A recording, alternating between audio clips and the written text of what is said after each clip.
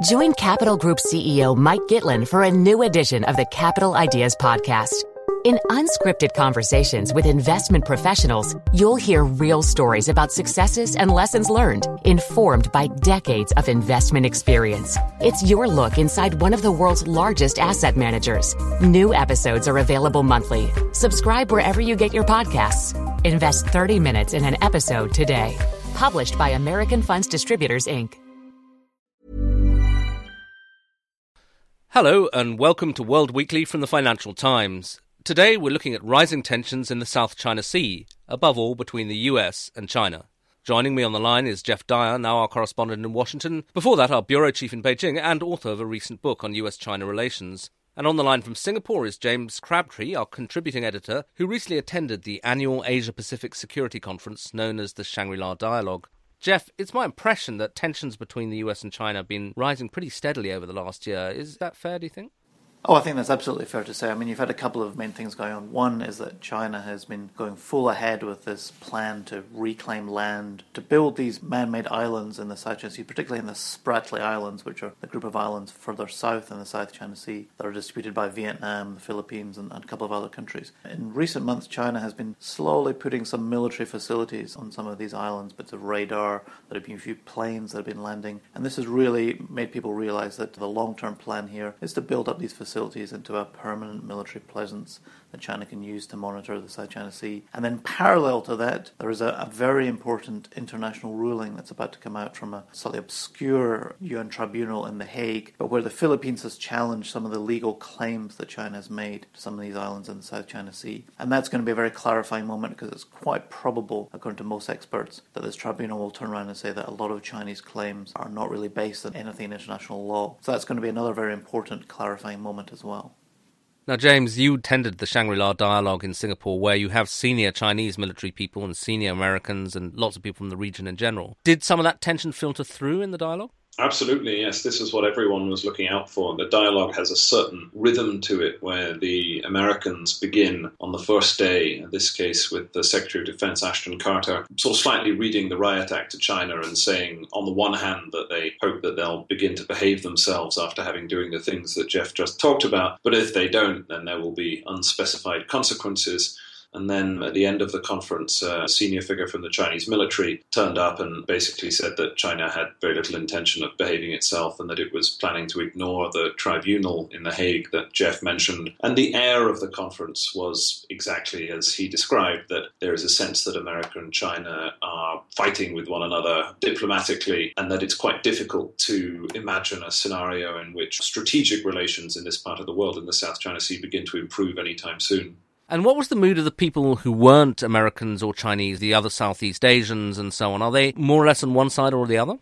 It's a mixed picture. America has a number of treaty allies and other friendly nations in the region. On the quiet, they're very supportive of America being tougher, but in public they tend not to say anything too bullish because they fear Chinese repercussions. But there are quite a number of countries around Southeast Asia who are closer to China, and so one of the things people are looking out for when this ruling from The Hague comes is, will the other smaller Southeast Asian nations, those that are a member of the grouping called ASEAN, will they come together and basically condemn China for ignoring the ruling, or will they be divided? And most analysts suggest that China has been quite clever in dividing this grouping so that it will be very difficult for the smaller nations in Southeast Asia, most of whom are alarmed at China's militarization of the South China Sea and in general at its rising presence throughout the region. It will be quite difficult for them to come together as a group and say anything at all. Now, Jeff, James just used the phrase that China and America are fighting and then added diplomatically. Obviously, the big question is, given the military tensions between the two and the fact the Americans have now, I think on 3 occasions, sent naval missions past these artificial islands, is there actually a danger of a military clash?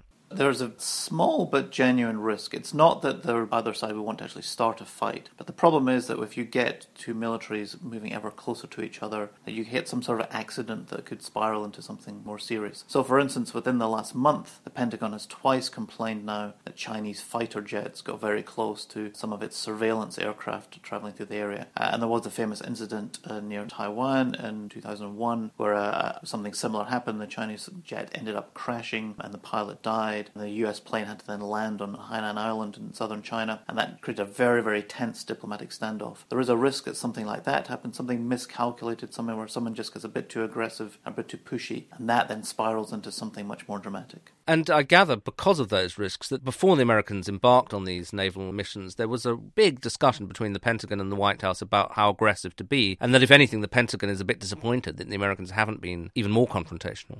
The Pentagon has wanted the US to be doing a little bit more in the South China Sea, to be a bit more in China's face, to show its presence a bit more. But for the White House, they're trying to manage a whole series of different interactions with China, where some of which have competition involved, some of which involve cooperation. Just after, for instance, the first of those patrols last October, the US and China had to work very closely together at the Paris Climate Change Conference. And so the White House is constantly trying to balance these types of issues. In some cases, it wants to work very closely with China. In other cases, it's trying to push back very hard against China. And it's just trying to get that balance right.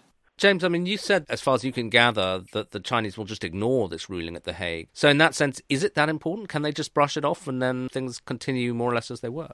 The idea that the Chinese are going to ignore it is now widely assumed, and the question that no one is really sure of is what, therefore, will America do? Will it be successful in its attempt to corral countries around the region, to condemn the Chinese, to embarrass them, to isolate them? And what then might that in turn do in generating a Chinese response? The pessimistic scenario is that might actually force the Chinese to further escalate their military activities in order to demonstrate that they had not, in fact, been affected by this ruling and that they were going to plough on regardless. The more fundamental problem, I think, is that the two sides are backing themselves into a corner. Both base their actions on a sort of inviolable principle where for the Chinese under the government of Xi Jinping, this all boils down to national sovereignty and the fact that the Chinese have what they view as a long-standing historical claim to much more of the South China Sea than their neighbours are comfortable with. And given the temperature of rising nationalism domestically in China, it's very difficult even for a non-democratic regime to back down in any way or be seen to compromise. But America, in its own way, has now set up another sort of inviolable principle, which is the principle of freedom of navigation, where America and its closer allies will now trot out the line that there's an absolute right for these countries to fly and sail wherever international law allows. And so you have this clash of absolutes, which makes it much more difficult for the two sides to come together and find some sort of face-saving compromise, given that they've set up two sets of principles from which compromise is now very difficult.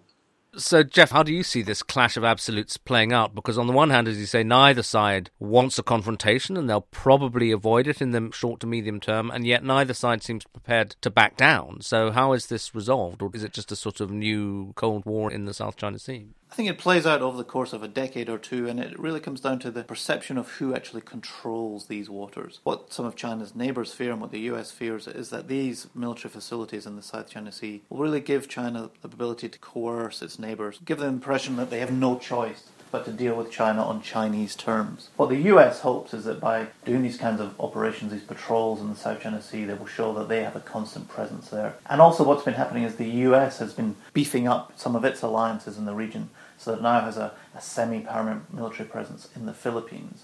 It's talking with Vietnam about having a much greater cooperation with Vietnam, even some kind of military presence in Vietnam. And so that will be a kind of counterbalance to the Chinese, to give everyone the impression, give the Chinese the impression that they don't control the South China Sea. So a lot of it's going to come down to a lot less about any sort of diplomatic compromise, but really, where do people think the control lies? Which of the two sides has the upper hand? And if the rest of the region starts to feel that the Chinese have the upper hand, they will inevitably feel that they have to do a deal, they have to compromise with China, and they have to some extent, obey some of China's demands for the region.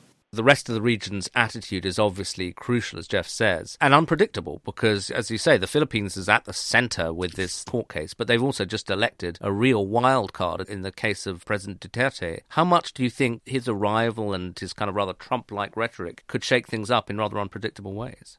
He won his election a couple of weeks ago and said various different things in the campaign which suggested that he could come down on either side of this. I mean, it could go either way. I mean, there's a positive scenario. The Chinese say that they do not see the legitimacy of this international court, whose legitimacy comes from something called the UN Law of the Sea, and that they would like to sort this out bilaterally. They would also quite like to improve relations with the new guy in charge in the Philippines. So it's not entirely impossible that they could get this this ruling from The Hague, the Philippines wouldn't rub their noses in it, and then the Chinese would try and bilaterally come up with a rather more friendly set of relations, and some of these tensions might slightly disappear. I mean, if China decides to be nice to the Philippines, it has the financial muscle to go and improve relations. So I think a lot depends on how Beijing conceives of its own self-interest and how Xi Jinping decides that he wants to play it. It's certainly possible, although I suspect unlikely, that you could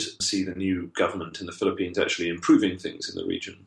Finally, Jeff, I mean, obviously this is also an American presidential election year. How does that play into things? Because my impression is that although the Chinese are not terribly fond of Barack Obama's pivot to Asia, they're even more wary of Hillary Clinton, who they see as a bit of a hawk. On the other hand, Donald Trump is a complete wild card and has talked of Japan and South Korea being encouraged even to get nuclear weapons. So how does the presidential election play into this US-Chinese relationship? The Chinese are very suspicious of Hillary Clinton. They see her as the person who, in the first term of the Obama administration, changed the policy, forced the White House to adopt a much more aggressive policy towards China. I'm not sure that's necessarily true, but I think that's quite a strong perception in Beijing of how things worked out. And they see her as someone who's very hawkish towards China and who they're not particularly keen to see in the White House. But it's very unclear what they make about Donald Trump, because it's very unclear what to make of Donald Trump, especially in his policies towards Asia. I mean, in some ways he talks complementarily about China, but he's also talked about starting a trade war. He's even said things about the South China Sea that were quite provocative. Yet at the same time, as you mentioned, he's said things about Japan and South Korea about substantially weakening those alliances, which would be very favourable to China. But at this stage, it's really hard to get a handle on what a Trump administration would actually mean for Asia. I mean, his statements he's made so far are often quite contradictory. He's been backtracking on some of them, particularly towards Japan in recent days. It's just very hard to say what he actually means and what he actually would try to do.